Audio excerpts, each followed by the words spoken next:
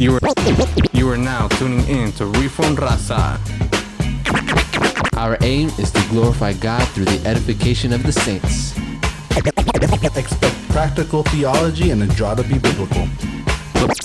So if you ask us who we do this for, because this is for the raza. This is for the raza. Raza, raza, raza. This is for the raza. this is Reformed Raza. My name is Martin Velasquez alongside with my brothers. This is Justin Corona. And What up, everybody? This is Brother Vic. you are now in the mix. Don't forget to hit us up, reformedraza.com. With any questions, comments, concerns, or rebukes, you can hit us up right there. Don't forget to follow us on Instagram and on Facebook. Don't forget to leave a 5-star review on Apple Podcast or wherever you are listening to.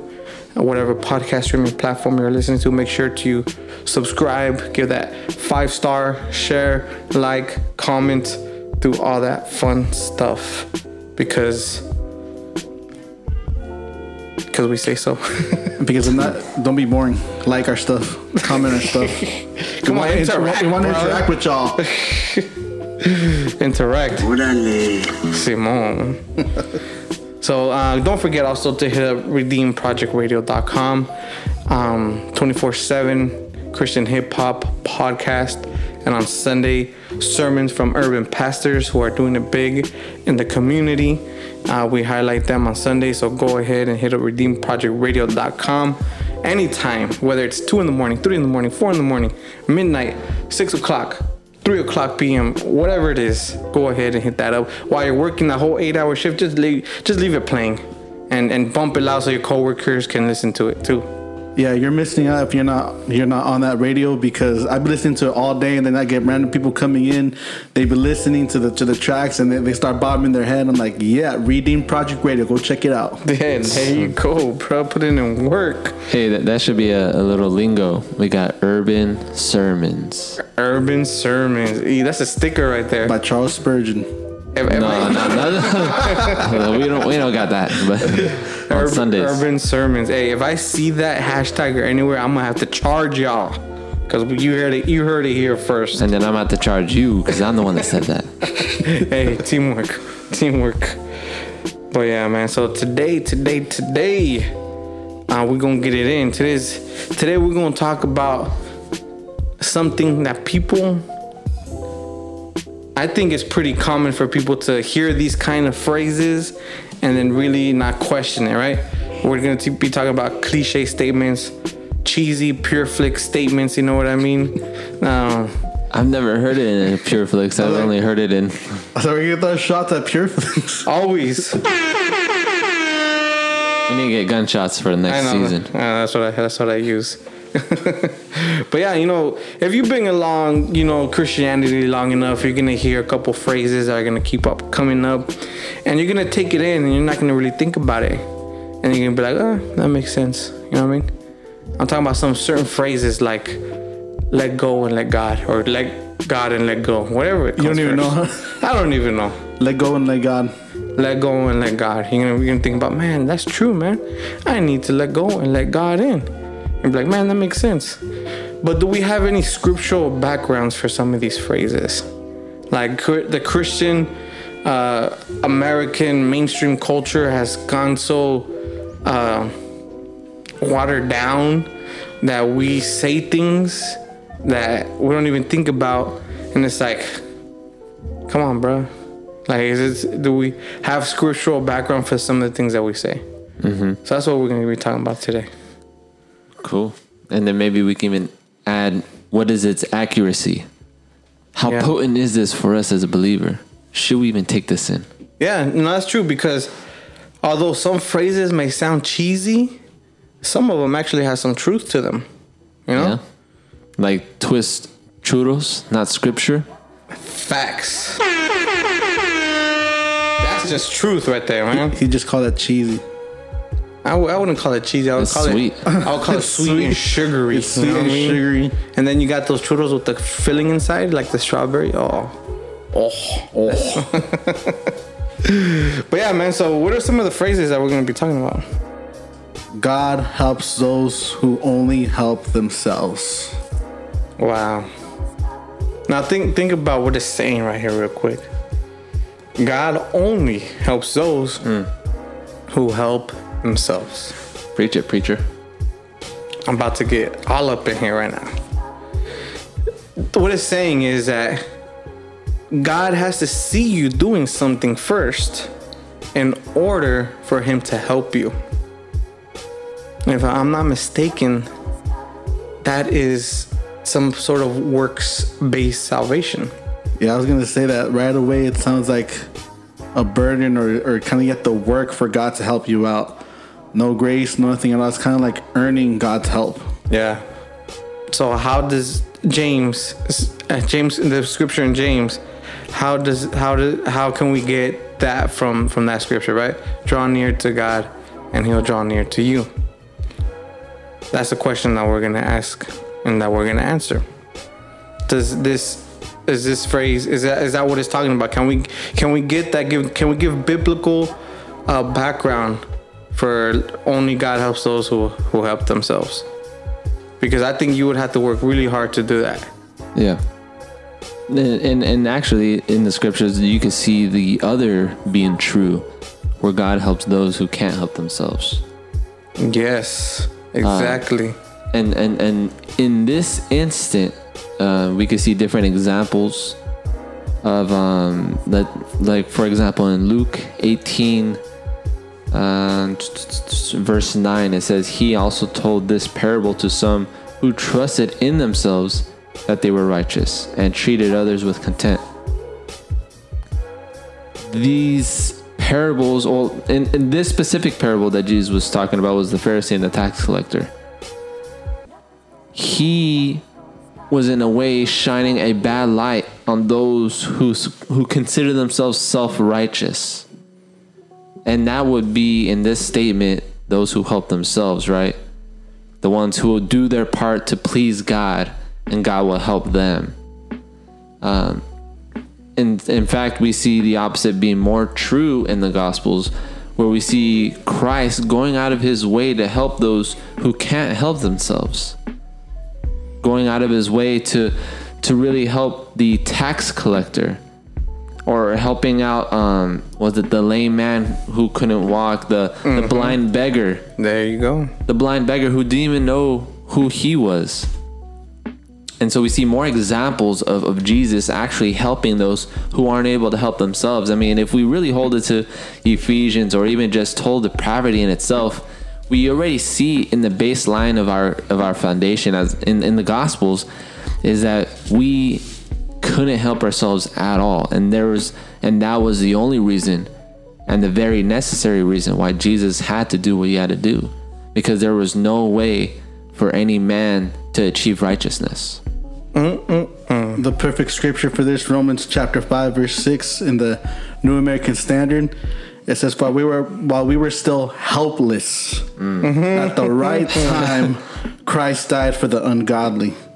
For one will hardly die for a righteous man, though perhaps for the good man someone would even dare to die. But God demonstrates his own love toward us, in that while we were yet sinners, Christ died for us. And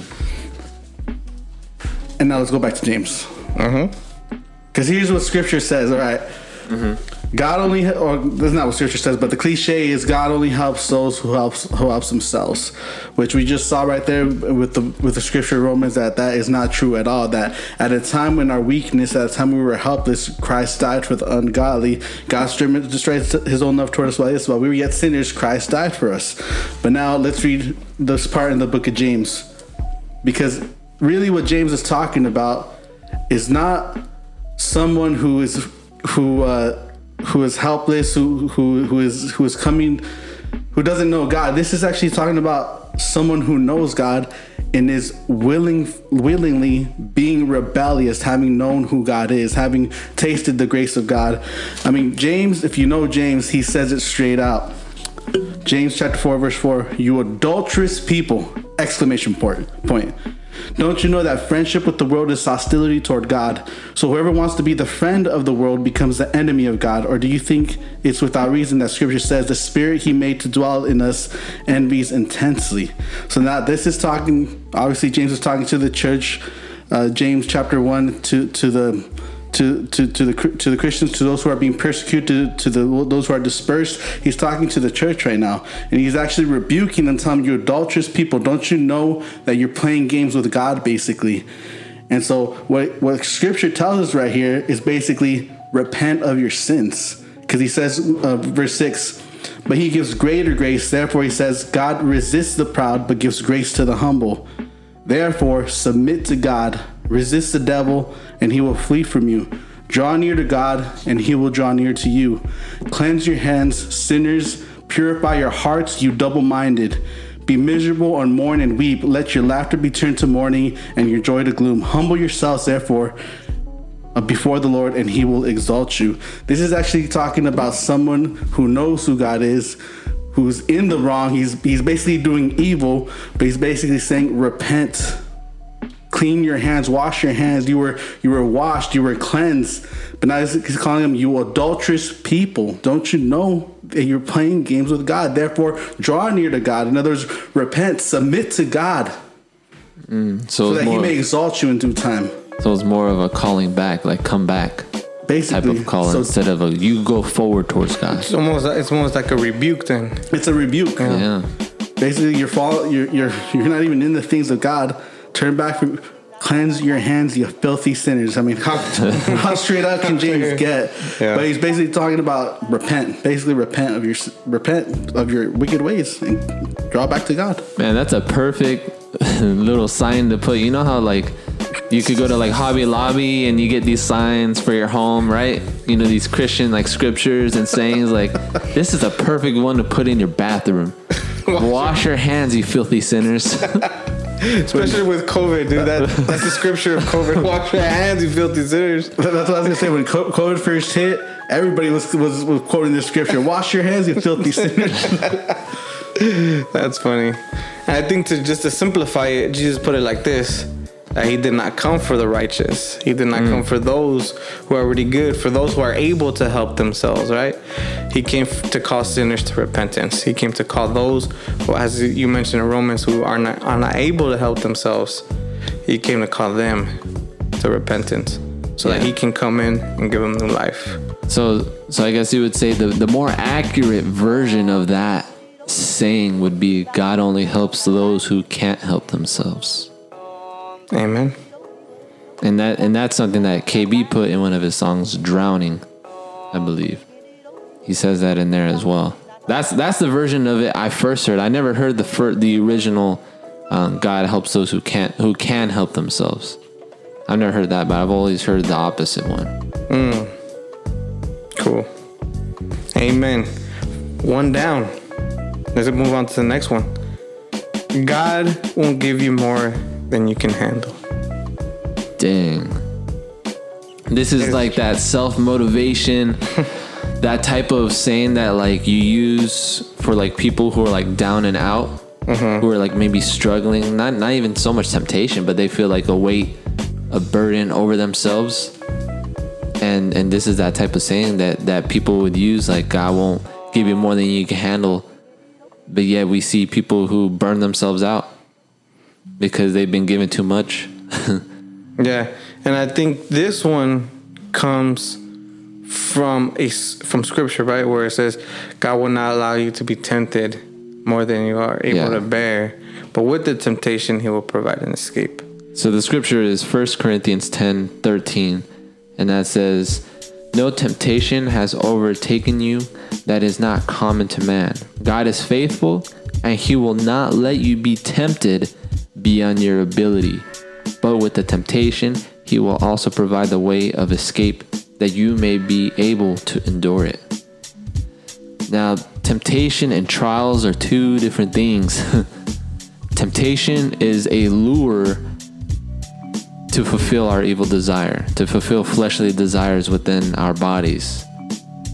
It is only that, a lure. It is not an action. It's something that is presented before us, And we have been given an option to take the bait or to flee from it, right? So in this instance, and within this context of 1 Corinthians, it is saying that no temptation has been given to you that's not already common to temptation that every other person has ever faced. But the temptation that we do face, God will always provide a way of escape. Now, I don't know about you guys, but I could look back to times that I have been tempted and that I have given into sin. And I can always think back and say, if I would have done this, if I would have done that, I would not be in that situation. There is always a way of escape. Now, this is just pertaining to temptation. Trials, though, is a different story. Trials are something that the Lord uses because it is very necessary in the building of our character in Christianity. He uses trials purposely that he will give us more than we could bear, that we may lie all the more on the strength of Christ. Exactly. And we can see scriptural evidence for this, right? Mm-hmm. We see that he gave Job a whole lot of stuff that he was not able to bear. Like, he couldn't. So he had to rely on the strength of God. We see this even in Gideon. He gave them a whole army to face, right? He wasn't able to handle that, but yet God was able to show him that he needed to rely on him, on God, to win. I mean, once you really think about it, every person in the Bible went through stuff that they can't handle. Yeah. Every single, ain't nobody was saying, God won't give me more than I can handle. I can do this. Ain't nobody was saying that. In fact, throughout all scripture, everybody was clinging on to God and saying, God, I don't know, but I'm going to trust you. Moses. I mean, Abraham, everybody in the Bible at some point went through a time where it said, you know what, I can't handle it. I'm at the point that I'm giving up. And it's at that point when they cried out to God. Even David, because he wouldn't listen to the way out of the temptation. Even David, when he gave into his temptation, he just said, I can't do this. And he falls onto his knees because he found out that about his unborn son, that he was going to die, basically. And he fell down to his knees and mourned for that.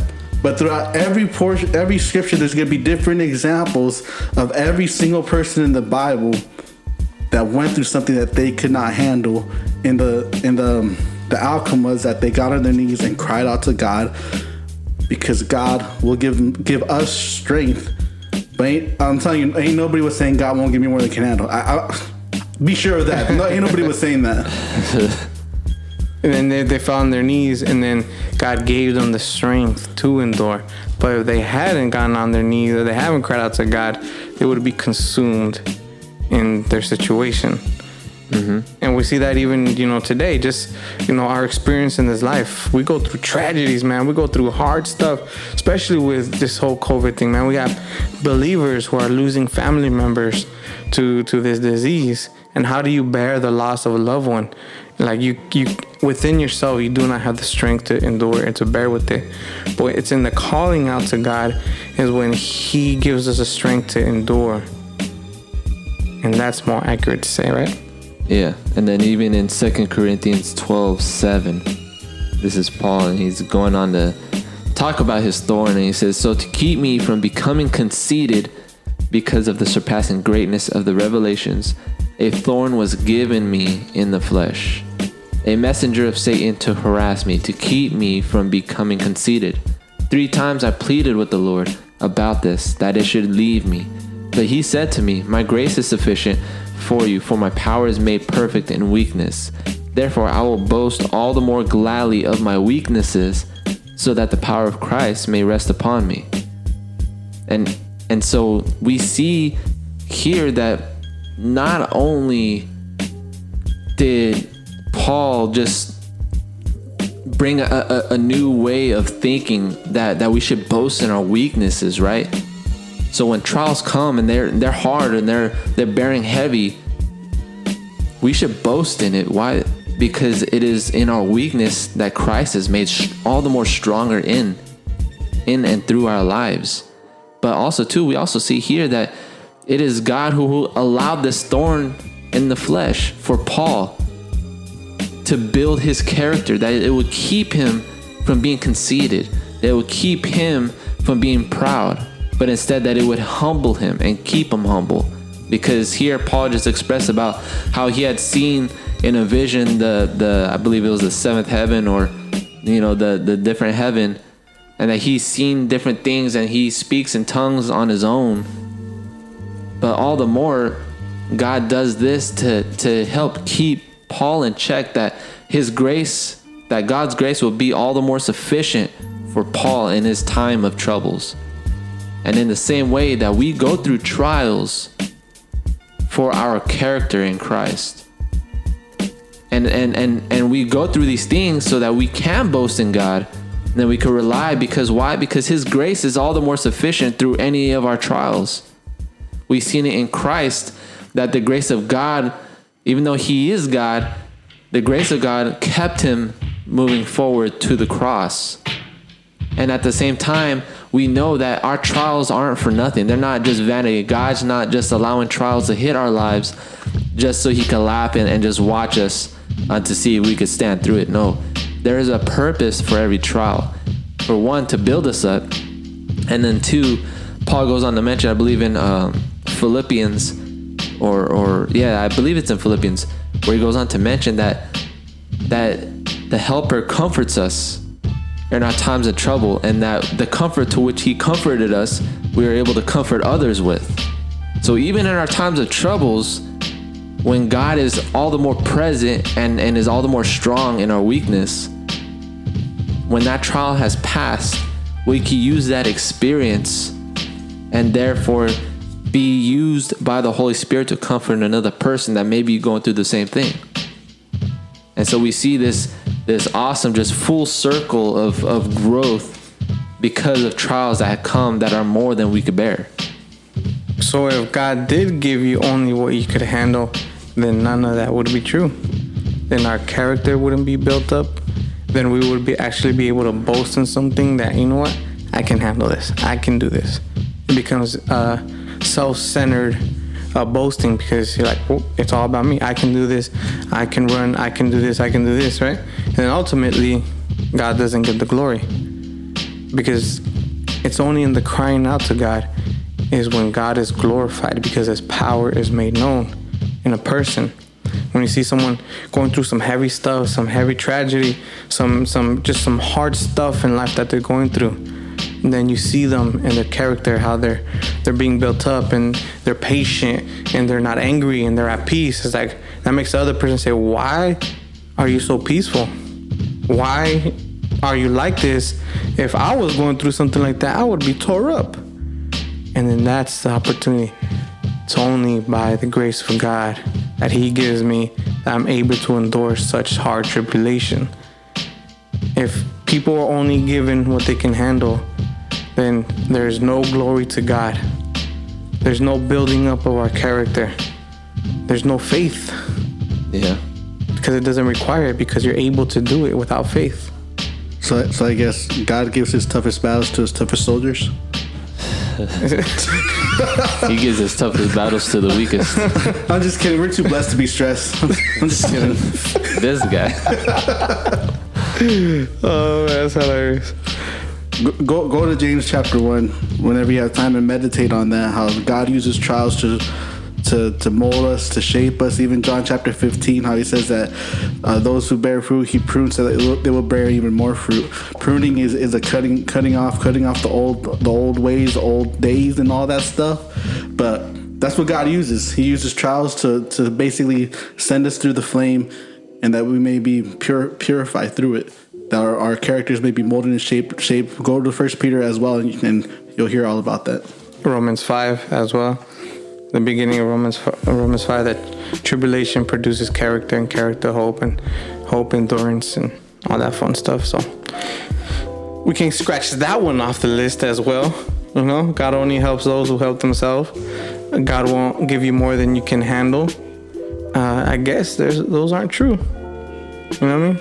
So what's our third one for tonight, or for this episode? Don't touch touch God's anointed. How dare you? How dare you? This is the saying that we usually hear, probably amongst the more the Pentecostal and the charismatic, right? Or you can say the more cultic congregations. Exactly. Especially, man, in the Latino Christian community. Because it's mostly Pentecostal. I'm talking about the Chicano churches, the non-denominational churches who have one senior pastor and everybody else is under him. Because that's the man of God. That's the one who God anointed to be over this whole congregation. And obviously it's God's will, because look how many people there are here. Therefore, that person who is closer to God than us, we can't talk bad about him. We cannot question his authority, because God is communicating directly towards him and God is giving him the vision. So how dare we question this man? Because questioning this man is questioning God himself. That's the philosophy behind this. Don't touch God's anointed. And it's one of the most blasphemous, horrendous sayings that I hate, man, with a godly passion about this. You know what I mean? Like, when I hear people say that, dude, I cringe. It's like, dude, you're acting like he's the Pope, and you can't question the Pope because he's closer to God than you. Yeah, the simple fact is that we all hear from God, and mainly we hear within the scriptures. And so this one comes from, this one has, I guess, it's more of a biblical saying, because it is something that we see in scripture, right? Yeah. When David is talking about King Saul, he's talking about when, he had the opportunity, David had the opportunity to kill Saul, right? He was there. He could have snuck up right behind him and just sliced him, because King Saul was going after David because of jealousy. David had a moment, caught Saul off guard in a moment of weakness, and he was able just to kill him without him knowing. And then, then someone questions him. It's like, why didn't you do it? It's like, I dare not touch God's anointed. And the context of that story or that passage is that God literally put King Saul as king. Like, it was a literal thing, right? He was literally anointed to be king. He was chosen by God to be king, and only God was going to remove him. Yeah. And so David's in his saying, he's saying, I'm not going to go against the will of God, because he literally put this man in his position. I'm not the one to take him down. God's going to have to take him down.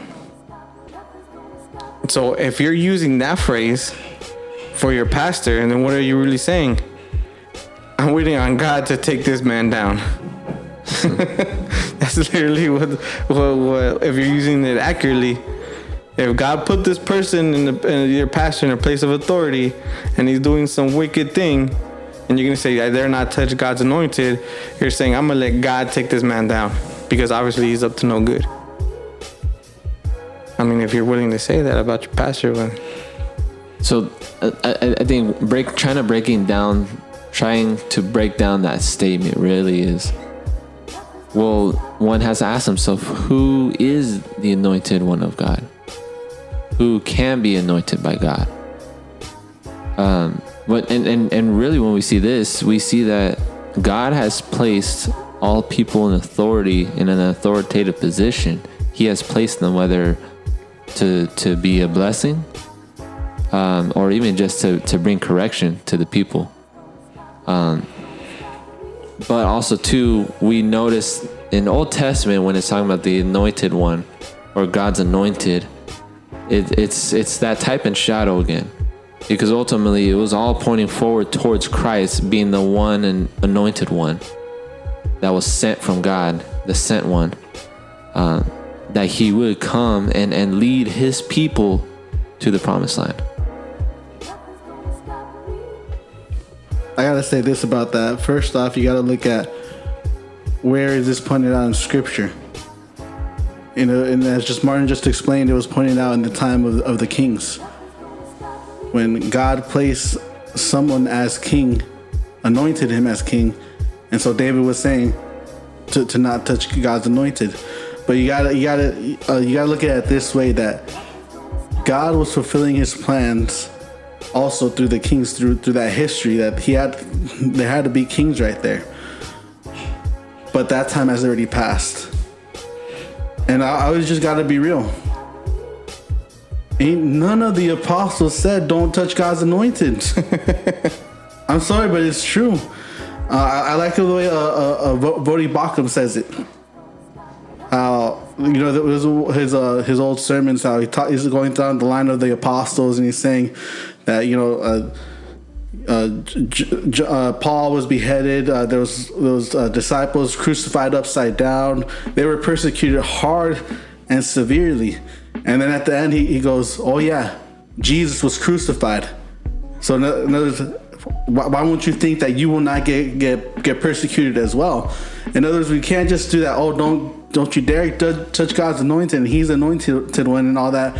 I mean, we're all going to get persecuted and go through things, but just because even the past, even if a pastor is a pastor, he's not going to say don't touch God's anointed. He ain't going to say that, because he's going to look at himself humbly and say, I am only God's servant. I mean, so for someone to actually say that God's anointed, that's very, very cultic right there. That's not even Christianity. Most times when this phrase is being used, it's to protect the pastor. Yeah. And this is honestly just a cop-out for their pastor, for whatever someone may be trying to correct their pastor about. I know from an experience, this phrase was used when I was trying to point something out about a brother's pastor and how he was not accurate, or he was saying something falsely about the scripture that was being used. And this brother was saying, because I was asking him to really just question or even just rethink some of the things your pastor says because they don't line up with scripture. And he was saying, I dare not touch the Lord's anointed. That phrase, right? And really, it's just a cop-out for us to not have to think about those things, or more towards the people under that pastor, right? Within those circles. It's a way, it's something just to throw around to protect the pastor from any wrong theology, any wrongdoing, because he's the Lord's anointed. I dare not question him. Because he has this platform and he's the mouthpiece of God up there on the pulpit. He's being used by God, and so if I were to try to come against him, I don't want to be counted out from the sheep. But the biblical way of doing things is to have elders who keep the pastor in line, who hold him accountable, and there should always be more than one pastor in the congregation. There should be an associate pastor or a co-pastor who also has duties in pastoring the whole church. So you have the senior pastor maybe, or the co-pastor, being held accountable by another pastor and by his elders. And this is why denominations are important. Because not only is he held accountable within his own congregation amongst his elders, but he's held accountable to this whole organization of believers, this network of believers, of other pastors and other people who are holding him accountable as well. Yeah, and I would even say too, because not only just for accountability's sake, but also for authority. Because you would see that the pastor would have all authority, right? So no matter, I mean, if they don't have elders, more than certainly they'll have leaders to help them in certain areas of the congregation. But if they don't have the same authority as the pastor, meaning because within a or a confessional or a church that is under denomination, they'll have elders that also are ruling elders that help make decisions, big decisions for the church, and therefore the pastor can't go any. They're at the same level of the pastor when it comes to decisions. But when we- Therefore, his authority yeah. is limited. Exactly. And so some of these churches, it's the pastor and then everyone else below them, almost as a pyramid, right? And so it's because of that. They make all the decisions, anything goes, you know, whether it doesn't matter if their leaders or their congregation may vote one way. They will say that they have their overruling authority, and no matter whether you disagree with them, whatever, they're going to make that final decision nonetheless. It comes down to two forms of governments. I read a book once explaining these two forms of governments. One is a bishop type of government, and the second is a Presbyterian type of government. And it explains it how the Presbyterian type of government, it's just how you were saying that there's elders and there's people. In other words, the main senior, whatever you want to call him, the pastor cannot do things on his own. He has to be accountable towards these elders, towards these group of leaders that are basically co-pastoring the church or co-leading the church. The other type of government was the bishop, where basically it's just one person leading everything. And so in this book, he was basically explaining why he has a bishop type of government. Yeah. And in the book, he explains, because when I feel led by God to do something, I don't want people to limit me. Whenever I feel called by God to do something, and therefore he established his form of church to be a bishop type of government. And I'm just like, that's so wrong right there. So just because the pastor feels led to do something, he doesn't want anybody telling him what to do, but just go for it. That's just wrong. I'm a little concerned right now about your salvation and stuff. Yeah, man. It's wrong because people have to be held accountable. They can't just do, I was led by God to do it, so I'm going to do so. Well, everybody's still battling the flesh. That's why you need accountability. If you feel led to do something that's not biblical, and someone calls you out on it, I dare not judge God's. No, stop it. Stop. It's the difference between a king and a government, or a democratic government, right? Mm-hmm. Because the king, who's going to stop the king? Look at David. King David was in sin. Nobody stopped him. None of his, right hand men or whatever in at the palace stopped him from committing sin. He was the king.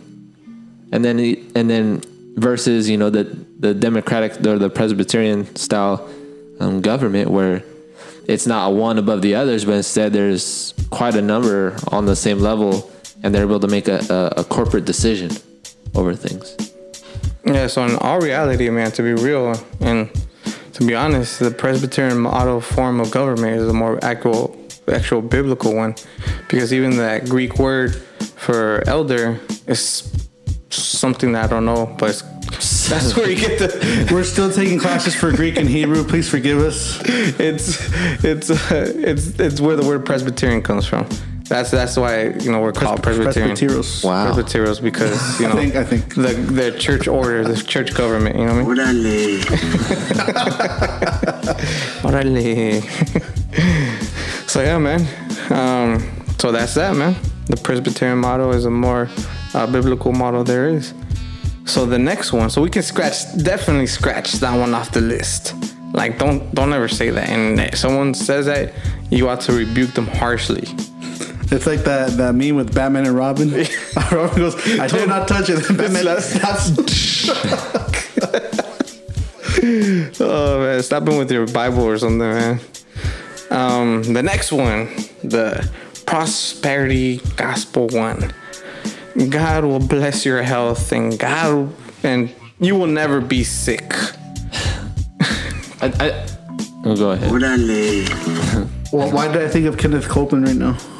COVID-19. COVID-19. His little back man in the back. Oh my goodness. You know what's crazy though? That this kind of prosperity message is still well and alive today, dude. Like you'll see whether it's like T.D. Jakes or Kenneth Copeland or Todd White or Bill Johnson, whoever it is, who are all about healings and stuff like that. They have so many subscribers on YouTube and so many views for their sermons. It's like amazing that people still listen and fall for this stuff. And you see the comments, amen, hallelujah, God healed me from this and this and that. And it's like, it still blows my mind how people still fall for this. And it's sad, dude. It really is. Because here's another cliche. Never trust a faith healer with glasses. I've never heard of that. That's not a cliche, but I mean, I've heard that a lot, and it's true. It is true. Because you're talking about healings and miracles, and this fool has glasses on. It's like, okay, why can't you fix your eyesight then? You know what I mean? We must go to Benny Hinn then. Because he doesn't have glasses. Bill Johnson has glasses. He talks about healings all the time, the miraculous and all these kinds of things, and yet he's wearing glasses. It's like, hello, somebody. hello, somebody. Don't you think you'd have 20/20 vision or something? The Lord did this on purpose. So it's amazing how these promises that are so unscriptural, like there's like no even like scriptural background to even back this up, like at all. so let's look at where they do get it from. Where were they? Isaiah chapter 63 verses 46, 53 verses 4 to 6. But this is a whole, you're not even paying attention to the context. But let me just read it. Surely he has borne our griefs and carried our sorrows, yet we esteem him stricken, smitten by God, and afflicted. But he was pierced for our transgression, he was crushed for our iniquities. Upon him was the chastisement that brought us peace, and by his wounds we are healed. Oh, that's another one. All we like Hallelujah. sheep have gone astray. We have turned everyone to his own way, and the Lord has laid on him the iniquity of us all. So I believe that people get, because I'm talking about, God will bless your health and you will never be sick because, hey, God took our sickness on the cross. By his wounds, we are healed. And you can't argue with scripture, can you? I beg to differ. So basically what the scripture is talking about is obviously Christ coming, taking on the wrath of God upon himself because he has borne our griefs, carried our sorrows, yet we esteem him stricken, smitten by God, and afflicted. But he was pierced for our transgressions, our sins. This all has to do with that our sins were imputed into Jesus Christ, his righteousness unto us. So at that cross, yes, he did bore our sins. He took our transgressions. He took everything that all of our sins, and God poured the wrath of God upon his son, Jesus Christ, so that we will not have to face wrath on that day. But what the word of God is saying, that by his wounds, we are healed. It's not talking about, hey, give your life to Christ and things are going to get better. You will never get sick. God will bless your health. And that's not what it's saying. It's basically that we have a sickness too. Each and every one of us have a sickness. We have a disease, and it is called sin. Sin is inside of us. And so the cure, the remedy is Jesus Christ, who sets us free from the bondage of sin. And by his wounds, we are healed from that. This is not talking about our physical healing, because this is all ultimately, this is going to lead up to the sovereignty of God. And a lot of people have a tough time with this because, well, you're Christian. Aren't you supposed to, isn't your house supposed to be blessed? Aren't you supposed to have money? Doesn't God want all good things for you and nothing bad for you? But there's many people, and I'm not even talking about the Bible right now, but many Christians who have gone through times of sicknesses, who have died from sicknesses. And I hate it when this is brought up because people will say he didn't have enough faith to believe. He didn't have his trust in God, and that's why he's carrying this sickness. Please don't. That gets me pissed off. That is the most wickedest thing you can say. Yeah, I remember when our sister was basically it was a couple days before she passed away. But I remember a brother and sister came and they prayed, and well, before they prayed, they were just talking about like you just have to have faith. You just have to have faith that she will be healed and pray in that. so she can be healed. And then she was praying, and she's like, even though they don't have faith, I have faith that you will be healed. And she died. And it's just like how much more like are you gonna continue to believe, like, by faith? Like, yes, we walk by faith, but even no matter how much faith I try to muster up in myself, I can't move the hand of God. And really, like, when it comes down to it, faith as little as a mustard seed, really, he's not talking about you must increase your faith. He's talking about even just the littlest of faith is enough. Because that's the I guess you'll say just that little amount of faith is basically the response of the Spirit being in you. That you would be called by God because you would have any faith at all. And that's something we don't even muster up in the beginning. Yeah, I would say it's not really about the amount of faith you have. It's the object of our faith, right? Yeah. It's the one in whom we put our faith in. If we believe God and what He says, then we know that thing shall come to pass. So for the person who, I mean, it happens a lot, you know? Like, a loved one is on their deathbed, right? Mm-hmm. They're dying of cancer. And if you've ever seen someone in their last stages of cancer, it's very hard to see. And it's very sad, you know? There's no way that you can pray and fast that person's going to be healed. You know, it's just, it is what it is, you know? I'm not trying to sound like, oh, you know, don't believe or don't have faith. Now, granted, there has been some miracles, you know, very few. We're not saying that, yeah, but that would be an actual miracle, because if you've seen someone in their last stages of cancer, you know that person is going to die. You know that there's nothing that's going to stop that. And that's where we put our faith in God, saying, Lord, give me peace. Help me to endure this situation. Prepare my heart for when I get the news that this person is finally gone. Like, it's who we put our faith in that is the most important thing. Because if you're just focusing on a temporal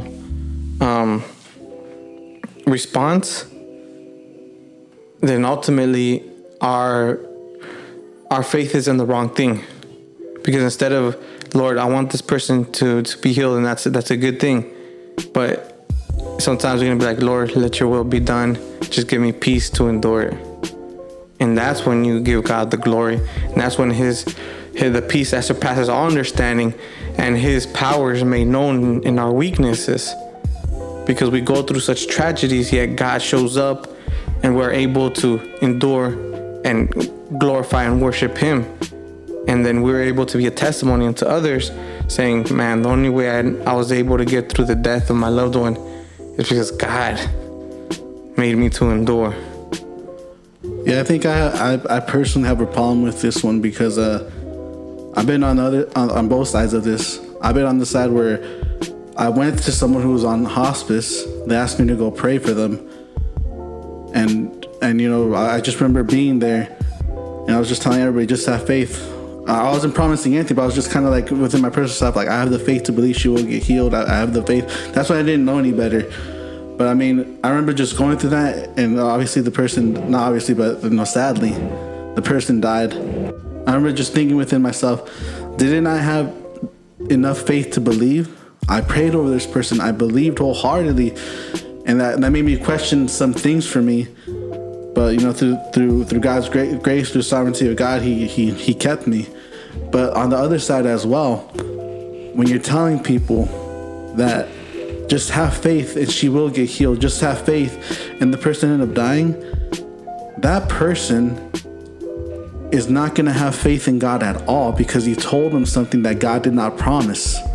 You told them something that God did not say. But I mean, just with this topic, Matt Chandler has a sermon jam about, you know, the disciples, you know, how they were going through stuff, and it was a joy to them. And And he was saying in that sermon, Jam, having faith in God doesn't mean that everything goes right, but that He is enough no matter what happens. And that's basically what it comes down to, that we do pray for healing. We do seek healing, but at the end of the day, it's just like what you said, Martin, let God's will be done. And we pray for it. We seek guidance during that time, but at the end of the day, God is enough no matter what happens. God is sufficient, as we pointed out earlier, that His grace is sufficient enough for all trials through life. Now, some people might look at this and say, well, a Christian shouldn't be sick. A Christian should be healthy. And there's even people on their website that, that have their statements of faith. And they say, we believe that God died on the cross and therefore healing is promised to all believers. I'm just like, dude, stop doing that, dude. Just stop it. Stop. And it actually hardens people to the gospel and to God Himself, because you're giving them some false promises. So when that promise, quote unquote, that you gave them doesn't come to pass, they're like, well, why didn't God heal this person? If I did everything that I was supposed to do, why didn't God do what He was supposed to do? And so then it hardens people to God. And that's how people become angry at God or stop believing or whatever the case may be. It's because of these prosperity preachers promising the whole world and then yet getting nothing. And the only reason why those circles continue to be big is because no matter how much they trace it back, their one defense that can't be measured is that they could say that you didn't have enough faith. Yeah, dude. At the end of the day, and that's why this saying is really the most damaging, probably all these. Wicked. Because just like how you mentioned, it hardens people against the gospel. It causes people not only to leave the church, but in an instant, it could cause someone to hate God. Mm-hmm. Because God didn't heal my mother when I needed Him to heal her. I was promised by your people that she would be healed, and she died. And so they'll go on to live a life against God. And that's very damaging. So, man, if you know anybody that uses this, that preaches it, man, if there is any reason to stand for the gospel, to stand on the word of God, it is then to really just come to them and say, why do you believe this is true? Where does scripture say this is true? Yeah. And show them that it's not. The only thing I could think of is if they try to point to Deuteronomy, where God lays out the blessings and the curses for being obedient or disobedient to the law. And I think we went over this in our Jesus series when we were talking about the law and the types and shadows. That really, because in the blessings for being obedient to the whole of the law was that God will bless you, He'll prosper you, He'll bring you prosperity, even using these words, and that you will be more fruitful in your harvest and things like that. But in all reality, every person has failed the law. Every person is disobedient. So therefore, we can't even receive that type of blessing. But Christ, because He fulfilled all the law, He is the one that has inherited all the blessings of the law. And it trickles down to us by faith. Though we may not receive all of it in full, by faith we do receive blessing. And I'm sorry to say this, but I mean, you can edit this part out if you want, Justin. But there's some people going to hell because of this. What I mean by that is that there's pastors, you can't see me right now, but I'm using quotations. There's pastors or leaders who are taking advantage of people who are sick and are telling them, just tithe and you will be healed. Or the weak or the sick are seeking help, and those people that are in that position say, well, how much did you tithe? Did you help the church? Just tithe, and this will this talk about just really, there's people going to hell. I'm sorry to say this. Why would he edit that part out? It's a fact. Because those that are preaching the word are held at a higher accountability. Yep. They'll be judged even more. Yeah, man. So the last and final one, and my personal favorite, is God told me. Dang. Thus saith the Lord. Thus saith the Lord to me, that you are wrong. But anyways, yeah, man, people use this phrase, God told me, God told me, God told me, God told me. I think it's a cop-out for an excuse over their sin, or they confuse it with their emotions, right? Because I've seen this a lot. People feel a certain way, and then they take that as It's God telling them, right? Or when you're reading a book, right? Let's say you're at the park, you're chilling, you're reading a book, you stop at page 13, and you're walking down, and all of a sudden you see a 13 on the corner, right? And then you turn your head, and there's a car passes by, and the license plate number, the last two numbers are 13, and you're like, oh, God's trying to tell me something. And then you're tripping out. God's telling me something. I need to about bet the on number 13. Yeah. And then you're like, I don't know, but let me turn to the 13th chapter of whatever book in the Bible, and let's see what happens. And then you read something like, whoa, God is telling me something. It's like, calm down. God doesn't work like that. And a lot of people say, they use this scripture, my sheep hear my voice and they know me. There you go. We can hear God's voice audibly. Oh, no. It's like that one, the TikTok freaking All song. the little background. Yeah. No. It's like, no. When Jesus says, my sheep hear me and they know me, they hear my voice and they know me, right? The cross reference is when Jesus sends out the disciples, right? He sends out the apostles, and then he goes, if they listen to you, they're listening to me. If they reject you, they are rejecting me. Because the apostles went out as the first to carry the gospel message, right? The Bible wasn't written yet. So all it was word of mouth. They had to believe what the apostles were saying. And God would demonstrate his miracles through these apostles to verify that they are sent from Jesus himself. So the purpose of miracles, the purpose of the apostles being the authorities, because they were literally sent by Jesus himself. And so people say, there you go, miracles and this and that.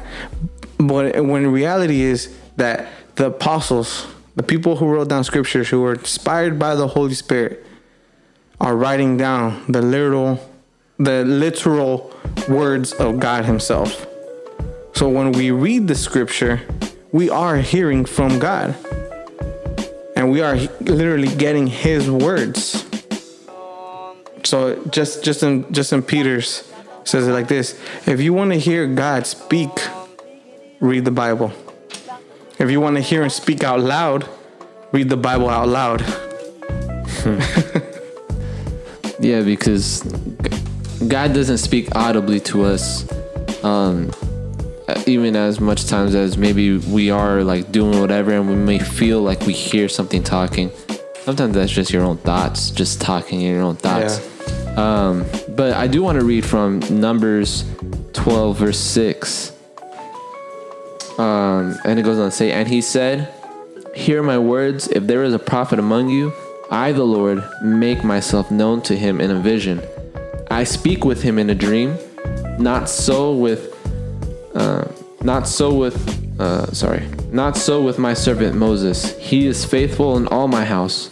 With him I speak mouth to mouth clearly, and not in riddles, and he beholds the form of the Lord.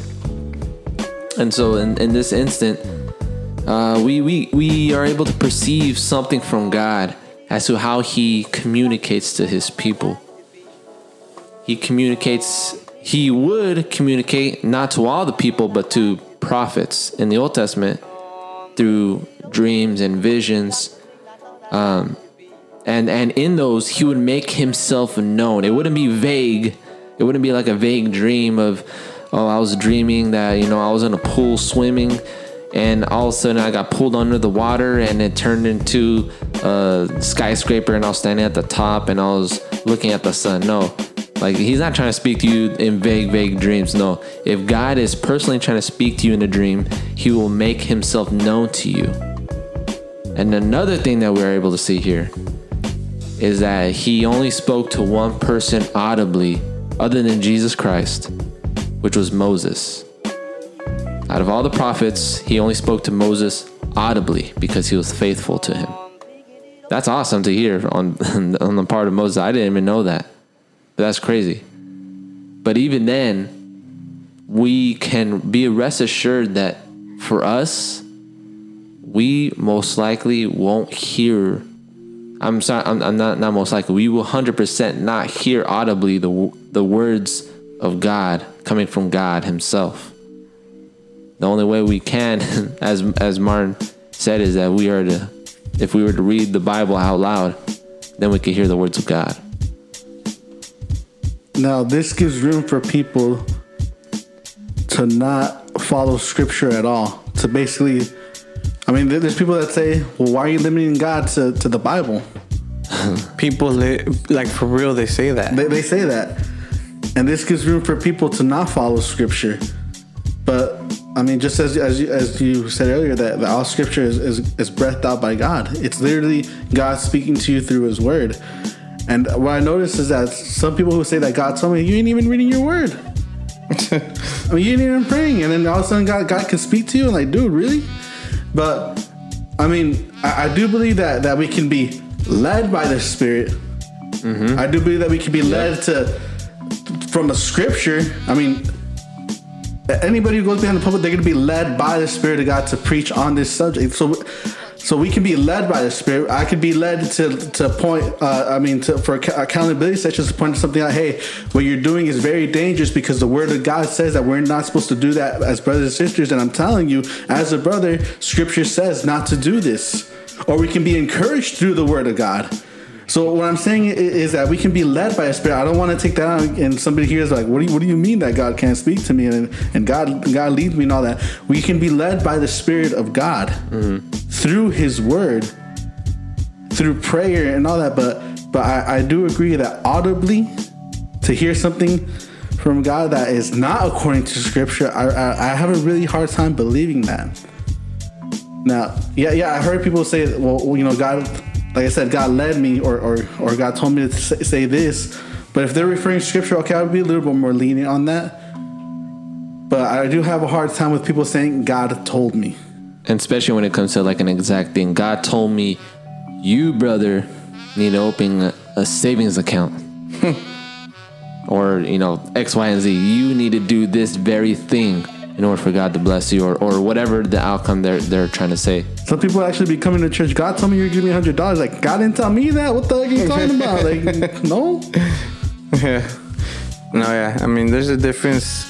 Let's say there's a homeless man, right? And you see him and you feel compassion, and you're like, man, I want to give this person, a sandwich or something. There's people that would say, God told me to get you a sandwich. Yeah. But in reality, is you're being led by God, the Holy Spirit, to have compassion on this person, which Scripture commands us to have compassion on people. So in reality, you're being led by the Spirit because that's what the Word of God already says. Mm-hmm. Yeah. So when people say, God told me this, God told me that, okay, let me open up Scripture and see if this is how God operates. If we're getting some new revelation or something new, then we ought to... You ought to add another page to the Bible, because this is a new revelation, right? And so those words that this person is saying that God told him, if you're saying that this is what God is saying, that it has authority. Mm-hmm. So then what happens when you say that God says something and that thing does not come to pass? You're literally a false prophet. Yeah, and you know what? That brings that second point to this statement right here. There are brothers and sisters that are well-meaning. Yeah. Yep. That do have, good intentions, that are coming from a type of humility, right? That maybe they're just mixed up in their words. Maybe they just heard this phrase a number of times, and they just use it because it's what they know. They don't know how else to express what has happened in them. It's Christian culture. Yeah, and so it's not so much to come harshly against people that may use this type of language, but maybe just in a gentle way of just being able to show that, hey, you know what, the Lord led you to do these things because this is of the Lord.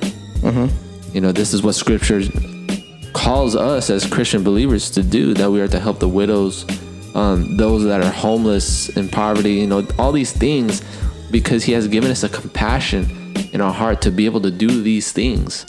And maybe they're just mixed up in their terminology, saying that the Lord told me to do this. Well, the Spirit guided you and led you to do these things. Maybe not audibly telling you to actually do that, but because you've seen this happen and you were led by the compassion, the moving of the Spirit in your heart. Yeah, I mean, I have a hard time with people saying God told me, but if people say I feel led by Spirit or God put it in my heart, all right, cool. Or I was reading Scripture and I was led with compassion or something. I don't know, something like that. Yeah, that's cool. Even for that, I don't want to be like, oh, you shouldn't say that, brother. No, I wouldn't be like that or anything. But I mean, there's a difference between God directly told me, or Spirit of God led me, or God put it in my heart. That's for me. That's something different. And you know what? And it's crazy because when you use this type of saying, right? When people who say this say that God told me, and they also use the other phrases that we use, right? Just about like don't touch the Lord's anointed, and they're in these type of settings, it causes for a lot of dangerous situations where we see these things play out within people on the news, pastors on the news, headline pastors, right? And they would only be headline because they've committed something that was against the Christian religion, against the character of a Christian. Some sin. And it's unfortunate because there has been pastors that go down this line of saying, God told me you need to do this, or the Scriptures say this, therefore you need to do this for me. I'm the anointed one of the Lord. I'm the one that talks personally with God.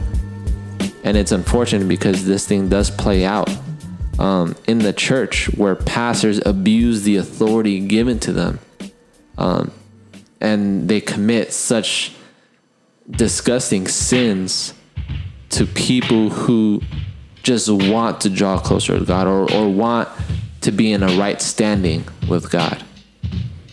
And that's where a lot of danger comes in with these type of sayings. And they're going to have a hard price to pay. Very hard. So yeah, man, I hope this was encouraging, edifying. When you hear these kind of statements, with all loving kindness, just kind of be like, you know what, brother, what do you mean by saying this? You know what I mean? Yeah. Just to start the interaction, because there definitely something needs to change within mainstream Christianity. You know what I mean? Because there's so much crazy stuff going on. It's crazy, dude. And think about how the world is looking at Christianity. You know what I mean? Mm-hmm. It's a joke right now. People aren't taking it seriously. And these kind of statements, I mean, people know them. You know what I mean? And it's like, they don't mean anything anymore. So when people say them, it's like, man, it's such an empty phrase. Like, it literally doesn't mean anything.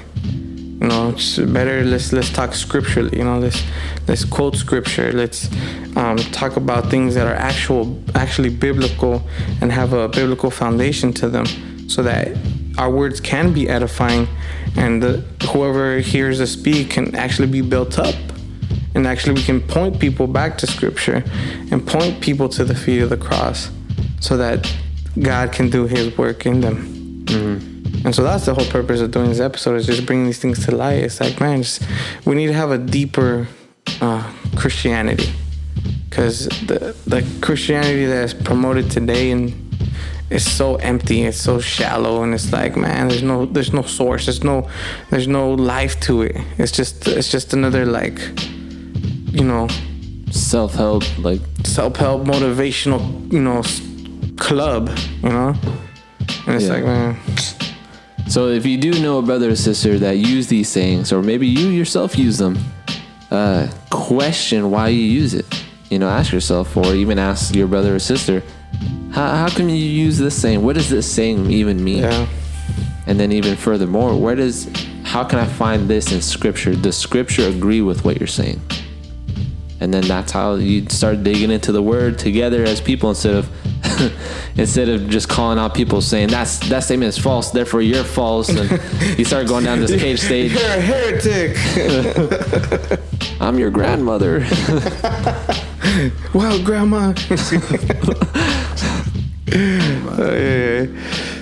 I guess this is a call for people too to just go back to the Word of God, to really get in your scripture, to get in the study of the Word of God, and to not go off of first opinions, chapter 1 verse 1, but read the 66 books of the Bible, and that's where God's going to speak to you. Yeah, man. So don't forget to hit us up, reformraza.com, reformraza@gmail.com. Send us a voicemail. Go ahead and you can send us a voicemail straight through the website. Click that button on the bottom, or even in the description if you're listening on Apple Podcasts or wherever you're listening. Go down to the description. You will see a link that says leave a voicemail.